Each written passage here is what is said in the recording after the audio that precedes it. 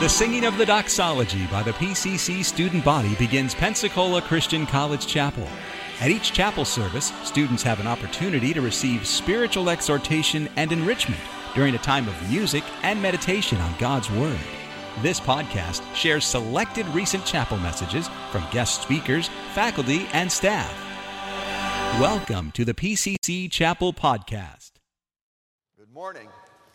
Excited to be here with you all. I want to thank PCC for allowing me the opportunity to speak to all of you bright, shiny students this morning. This is something I've been looking forward to. We just had missions conference. I was here for missions conference. I went home, then came back. So my wife thinks that I'm actually going to rent a house here. I love missions conference, not just because I'm a missionary. I love missions conference because, I'll be honest, the missionaries that were here, these are amazing people who do amazing work for the Lord all over the world. And you get the opportunity to interact with them. It's just, for me, it's a highlight. And the whole concept of missions, now I know everybody thinks the whole concept of missions conference is to raise money for missions. And when missions conference come along, we get a sudden ache in our wallet. But that's not really true.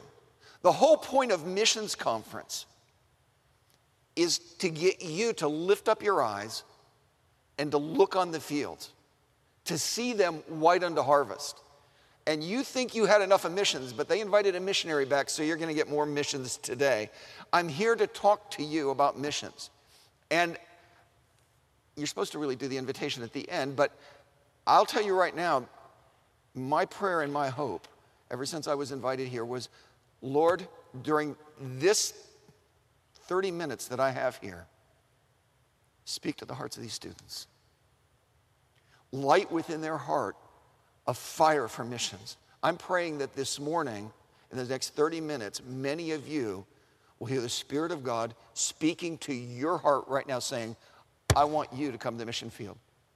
So, my home church is Mansfield Baptist Temple in Mansfield, Ohio. You probably don't know of my home church, but my pastor was Dr. Dale Adkins. And so I was pretty mad at PCC when you guys stole him away from us, actually. But when I was sitting there in our church on a Wednesday night and Al Humble was preaching, God called me to the mission field, called me to go to Israel. I heard God's voice that day. I knew it was God. I knew in a moment that God wanted me to go to the mission field. And I'm praying that this morning, some of you will say, there was a day in chapel and some weird missionary was talking and God spoke to my heart. I'm praying that that will be that day for you. Now, I just heard the sound of everybody who's not a missionary shutting off, saying, oh, this is for missions majors. No, it's not just for missions majors, okay? So all of you ministry majors, all you pastoral majors, all you youth majors, all you other folks, look, you can be pastoral, you can be youth overseas as well. So this is for you too. But it's not just for ministry majors. I want to talk to everybody here. The truth of the matter is the greatest number of people going to the mission field with our organization are not ministry majors. They're other majors. In fact, I don't know, I'm not sure I should tell you this, but at our mission board, the president of our board, Ed Frampton, he was a business major. The second guy at our board, John Lawrence, he was a nursing major. Yeah, you nursing students, you don't get off. I was an education major. We probably need a missions major at our board. I don't know. Anyway, so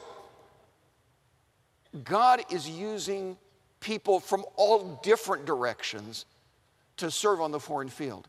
Young people, God can use you on the mission field. God can use your gifts over there. And so I'm going to pray in just a moment. But instead of just having the typical missionary praise for a moment and then we go on to the next part, in the middle of my prayer, I'm going to stop and I'm going to invite you to pray with me. I can't make you pray with me, but I'm going to challenge you to pray with me. And I'm going to challenge you to pray, God, speak to me this morning about missions. Let's pray. Father, we come to you this morning and Lord, the world is in chaos. And you are working. We see your hand moving all over the world. We see prophecies thousands of years ago prophesied by your prophets coming true before our eyes today. Spirit of God is moving. Lord, I pray that you'd move here, in this place, in this hour. Lord, I pray that you would use the message this morning, that you'd speak to our hearts through the Word of God. More than that, Lord, I pray that you'd work in the hearts of these students. Lord, I pray that they would open their hearts. I don't have any doubt that you will work. God, help us to open our hearts to hear what you've got. Now, young people, if you will, pray with me. Father, speak to my heart. There's a world that's lost and dying. God, show me what part I ought to play in getting the gospel to a lost world. Father, we ask for your blessing in this service. Lord, while we sit here, we know that there are men in a desperate fight for their lives in Israel today. And God, we pray for Israel. We pray for the peace of Jerusalem. We pray for the nation of Israel. We pray for innocent civilians on both sides who are in grave danger because of this conflict. Lord, do your work over there and here as well. In Jesus' name, amen. As Pastor mentioned, I served for 14 years in Moscow and then for 3 years in Tel Aviv and then also in Ukraine. And so I have a lot of friends who are in dangerous places right now. In Israel right now, I'm sure you know, I'm not going to give you the news. I hope you know the news. There's a very, very difficult battle going on right now in the Gaza Strip. There is as difficult a fighting as I can imagine going on right now. Many men engaged in a fight for their lives in street by street, house by house fighting. Three of the men that are there are from our church in Tel Aviv. You say, are they right at the front? I have no idea where they're at. They were called up and sent, and they don't tell us where they went. But there's a great crisis going on there. I hope that you will pray for Israel. But I want to talk to you about another crisis that happened in Israel a long time ago. Many years ago, there was, during New Testament times, there was a crisis in Israel. There's usually a crisis in Israel. It's not a new thing. It often happens. And back in those days, there was a crisis in Israel, in Judea, where there was a great famine. Now, famine is not something that we as Americans know much about, okay? The truth of the matter is, I don't know if any of us have ever been hungry in our lives. Now, we say we're hungry all the time. We say, wow, I'm hungry, but that's not really hunger. That's, I feel like putting something in my mouth and eating, which is really different than genuine hunger, okay? We all probably ate a little while ago, and we probably can't wait for the missionary to quit talking so we can go back out and eat again. But real hunger, yeah, we don't much experience that. If you look in the scriptures, you see that famine can drive people to ungodly, to lengths that they would never have believed that they would go to. And so at this time, during New Testament times, there was a great famine in Judea, in the land of Israel, and the church responded to that at that time. The church decided that they needed to get involved and help. Now, we're going to talk more about that. So when they heard there was a famine and a great need in Israel, then the churches all around the rest of the churches that had been planted mostly by Paul on his missionary journeys, so throughout Asia Minor, what is now Turkey, and then over into Greece. Northern part was Macedonia, the southern part was called Achaia at that time. The churches all through that area said, we need to send help to our brothers and sisters back over there in Judea, back in Israel. And so Paul sat down and he began to write letters to all the churches and say, hey, our brothers and sisters back in Israel are in great need. Won't you help? Won't you be willing to do something? So we're going to take up a collection. We're going to do a love offering, and I'm going to come around from church to church and pick it up, and then we'll take it to them to help them. And so that was the plan, to do this thing. And so Paul wrote these letters. You can read about that in Acts chapter 11. And they had this plan to try to relieve the great suffering of the Jewish people there in Israel. Now, today there's not a famine of bread in Israel. The people in Israel have sufficient food to eat. But there is a famine in the land. Back over in Amos chapter 8, it says this, behold, the days come, saith the Lord God, that I'll send a famine in the land. Not a famine of bread, nor thirst for water, but of hearing the words of the Lord. And they shall wander from sea to sea, from the north even to the east. They shall run to and fro to seek the word of the Lord, and shall not find it. The Bible prophesied that there was a coming day when there would be a great famine in the land of Israel. Not a famine of food, but a famine of the Word of God. Now, that's a little bit amazing because the Jewish people are God's chosen people. Okay? A lot of people wonder, well, what does that exactly mean? Don't have time to really go there right now. But they were chosen by God to carry out His plan on the earth. They're God's chosen people, and they're the people through whom we got the Word of God. God gave the Scriptures through the Jewish people. By the way, it was through the Jewish scribes that the Word of God was then preserved. Through that and God's providence. And it was through the Jewish people that God sent Messiah, our Savior, Jesus Christ. And so the Jewish people are central. And you'd say, well, if they're the ones through whom we got the Word of God, how can there be a famine of the Word of God among the Jewish people? And yet, there is. The Jewish people do not know the Word of God. Though it was given through them, they don't read. Now, when I was living in Israel, all the time you'd see religious guys going around reading this small black book, and I was like, I wonder what they're reading. Maybe they're reading the Old Testament. Maybe they're reading the Jewish Scriptures. And I often would stop and say, what are you reading? Not the Word of God. They're reading the traditions of the rabbis. The religion of Judaism, I thought, was the religion of the Old Testament. I was wrong. The religion of Judaism is a religion of the rabbis' traditions. It's founded on that. And it's this rabbinical tradition that is the controlling thing. And that's the thing. They are great experts on rabbinic writings, rabbinic traditions, on the Talmud, on the Mishnah, and know almost nothing of the Word of God. There's a famine today of the Word of God among the Jewish people. If you go to Israel, most of the Jewish people there don't know the Word of God. If you talk to Jewish people in America, by the way, Israel and America, between the two of them, they're about equal in the number of Jewish people. Between these two peoples, we have about 80% of all the Jews live either in Israel or America. You go here in America, you talk to Jewish people. Well, do you know what the Word of God says? No, they have no idea what the Word of God says. There's a famine of the Word of God among the Jewish people. These people, God's chosen people, are perishing. Look, if you take a third grade boy in a good Baptist church that has a good Sunday school teacher, I'm not exaggerating, he will know more of the Word of God than a Jewish person does. They don't know their own Scriptures. They've been taught that Jesus has nothing to do with the Jewish people, that he was a false prophet. And the Jewish people, God's chosen people, are perishing. They live here right among us. Over 1,000 of them here in Pensacola. And they're perishing without Christ, without hope. And the church is doing almost nothing to reach them. We're going to the ends of the world to reach everybody, but for some reason we have horribly neglected evangelizing the Jewish people. There are 10 cities in America with over 100,000 Jewish people. We desperately need to get the Word of God to them. Young people,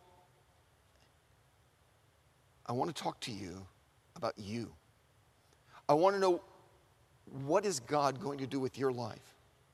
You know, we live in a country where most people out there are just pursuing, look, I just want to have a nice life. That's all I want. I'm going to get a nice education so I can get a nice job, so I can have a nice salary, so I can attract a nice wife, so I can build a nice house, have a nice car, and live a nice life. That's my life's ambition. But that's why we have Missions Conference, so that you'll lift up your eyes. Two things I want to say to you about lifting up your eyes. Number one, see the fields. See the Jewish people perishing. Not just the Jewish people. People from all over the world. We had all these missionaries. I think we had like 35 different missionaries in here. Every one of those fields is so needy. Can we sit here? Look, in the Bible times when there was a famine, the churches didn't say, tough to be them. Sorry, they're hungry. God bless. Oh, be warmed and filled. That's not what the church did. The church said, if our brothers are in need, we have to do something to help them. We've got to get involved. If you heard that your brothers and sisters over in the next state or in another country were going hungry, would you do anything about it? See, I think you would. I don't think you'd be apathetic. I don't think you'd say, oh, well, that's their issue, not my, I don't care. It doesn't have anything to do, I'm fine. You wouldn't do that. You would care, and you would take steps to help them. And the truth of the matter is people around the world are perishing. What are you going to do?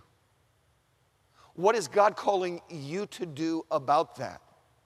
That's the question I want to put before you today, because the Jewish people around the world and other people around the world are lost and perishing. And folks, the world's not going to take the gospel to them.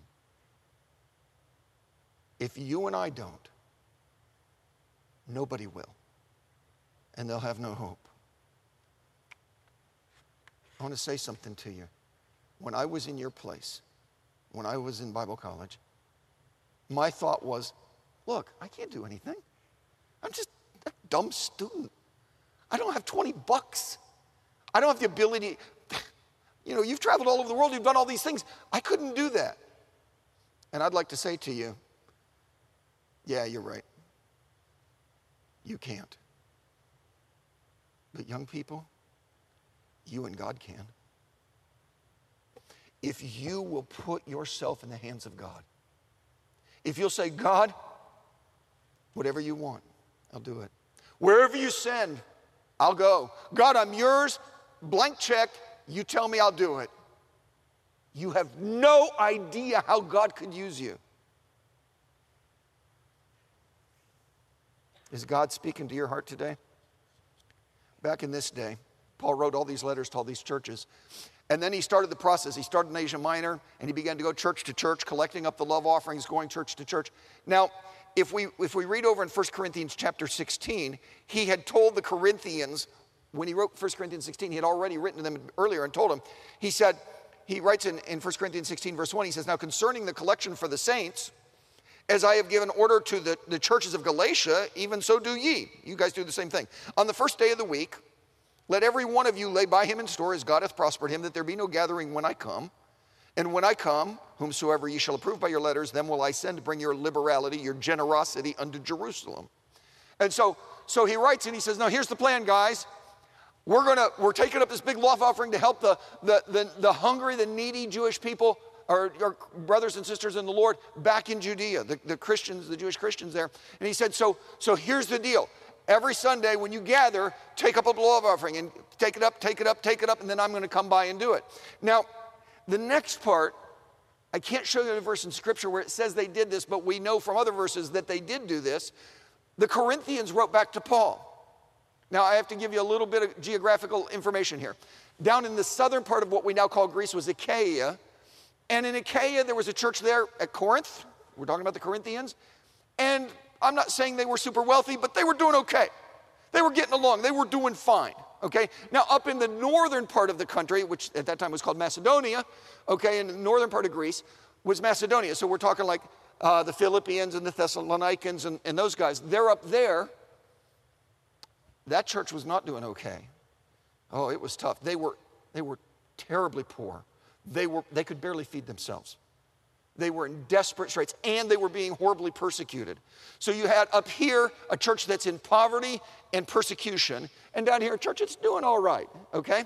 And so he writes to the Corinthians, and he says, look, I'm coming around to all the churches, and I'm going to come and I'm going to collect the offering that you have. And the Corinthians wrote back to him and said, we got this. Paul, we got it covered. You can depend on us, Paul. We're going to do this. Don't worry about it. Got it covered. And so they sent back and assured Paul that everything would be great. And so if you look back over into 2 Corinthians chapter 9 and verse 2, Paul is writing about this same thing. And he says, in verse 1, he says, for as touching the ministering of the saints, this love offering, it's superfluous for me to write to you. You guys knew about it a long time. For I know the forwardness of your mind, for which I boast of you to them of Macedonia, that Achaia was ready a year ago. And your zeal hath provoked many, very many. He said, look, guys, he's writing to the Corinthians now. He's in Macedonia. He's already on his trip collecting up all these offerings. He gets to Macedonia. He's writing to the Corinthians. He said, guys, look, you guys, a year ago you told me, we got this. We're on this. You can depend on us. When you get here, Paul, you're going to be so impressed. And so he says, so everywhere I go, I'm going to Galatia, I'm going, probably went through Troas, now I'm in Macedonia. And he's saying, everywhere I go, I'm telling everybody, hey man, those guys down in Corinth, they're on it. Those guys down in Achaia, they're doing it. Can't wait to see what they've got, because they're really on top of things. Look at the next verse. Chapter 9, verse 3. He says, yet I have sent the brethren, lest our boasting of you should be in vain in this behalf, that as I said, ye might be ready. Paul's in Macedonia. Next stop, Corinth, to get this big offering that they promised. And there in Macedonia, he gets the word, they haven't done anything. A year ago, they promised, yeah, we're on it. We're going to take care of all of this. And now he's one stop away and he gets word, yeah, they didn't do anything. Paul's like, what? I've been going everywhere saying, guys, everybody, help out. By the way, the guys in Corinth, they're on top of it. They're doing it. And now here I am one stop from you guys and I find out you've done nothing. You've completely dropped the ball. Okay? Look back in 2 Corinthians 9 again. He says, yet I've sent the brethren, lest our boasting of you should be in vain in this behalf, that as I said, ye may be ready. Lest happily if they of Macedonia come with me. Maybe these guys from Macedonia, I've been telling them how great you were doing. If they come with me and then they find you unprepared, we, that is not to say ye, should be ashamed of this same confident boasting. Therefore, I thought it necessary to exhort the brethren that they would go before unto you and make up beforehand your bounty, whereof you had noticed before, that the same might be ready as a matter of bounty and not as of covetousness. He said, look, I just heard you haven't done anything. So now I'm sending messengers to you saying, get it done. It's time to get it done.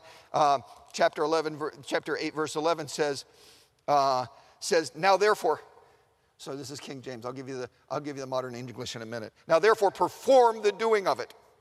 For as there was a readiness to will, so there may be a performance also out of that which ye have. That's the King James version. The 2023 version is, guys, enough talk, do it. Come on, what are you doing? Get on it. You promised that you were going to do this, and you've done nothing. I don't think Paul's happy.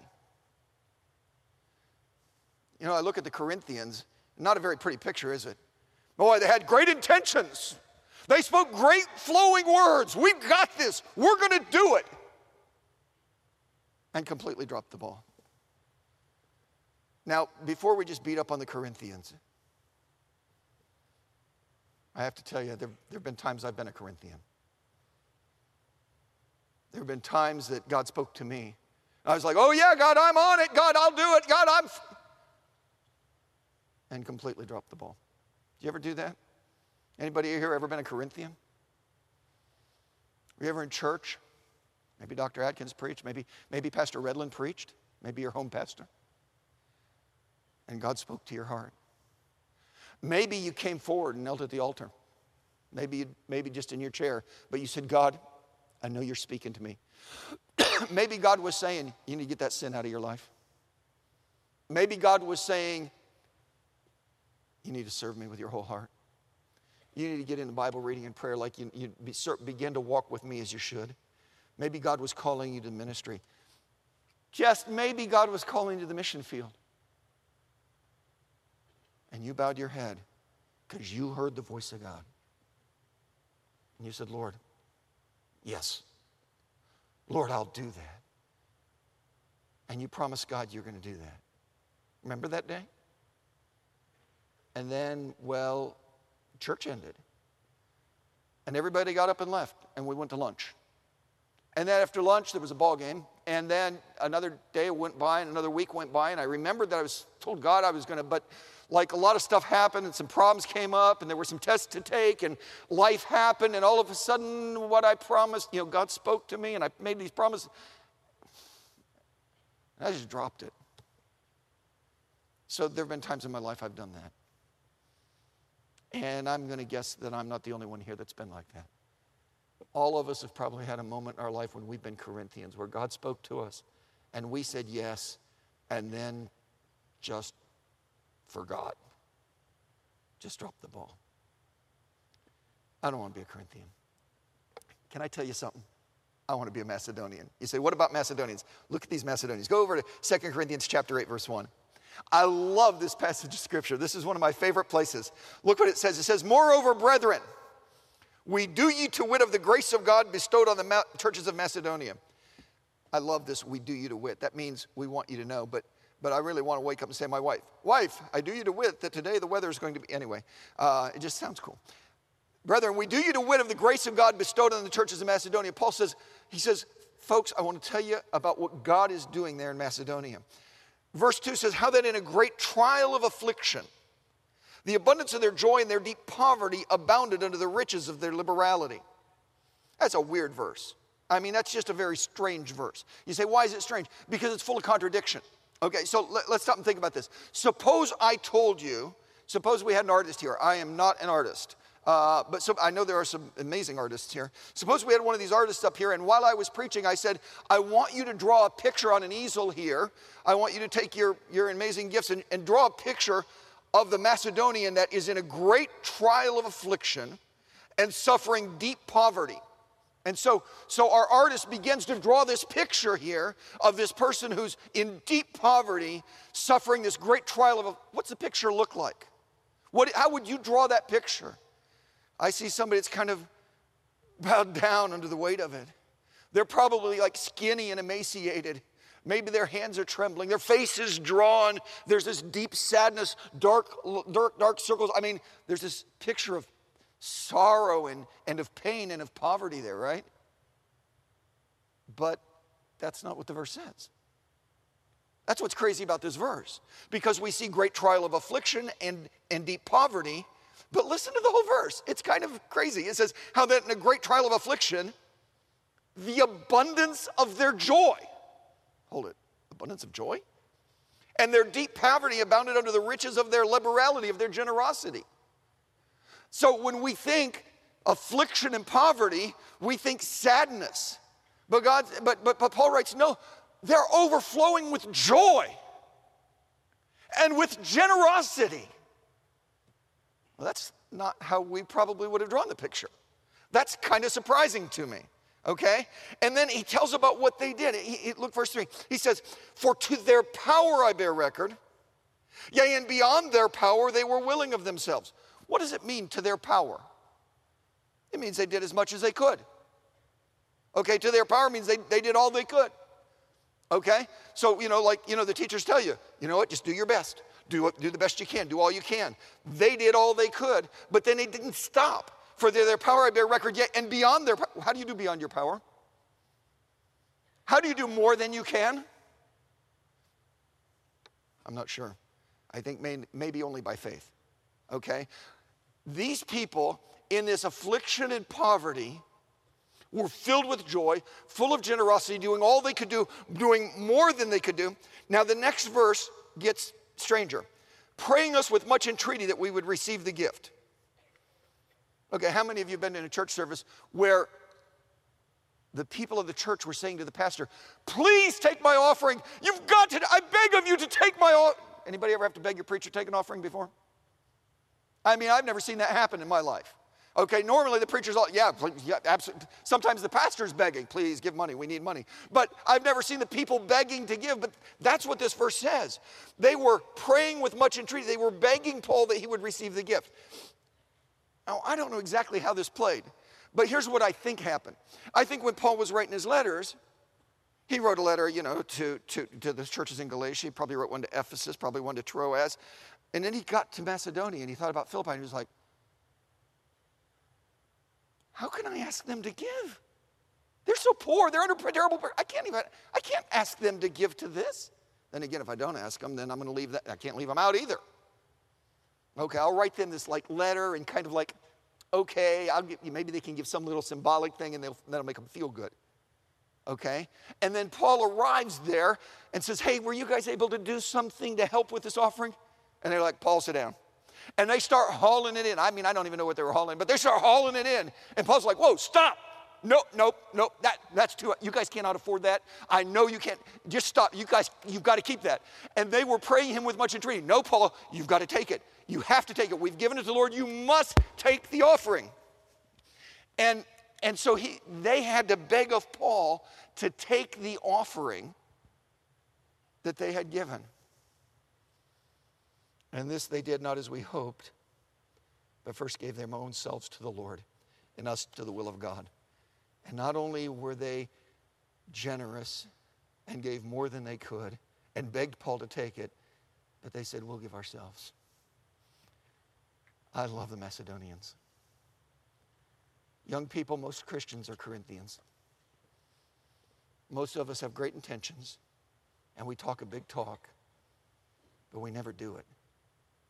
But God's looking for some Macedonians, some people who will say, I'm all in. I'll give it all. I'll do whatever it takes to reach the world. You've been listening to a message from Pensacola Christian College Chapel. You're welcome to pass this sermon along to others. Please don't charge for it or alter it without written permission from Pensacola Christian College.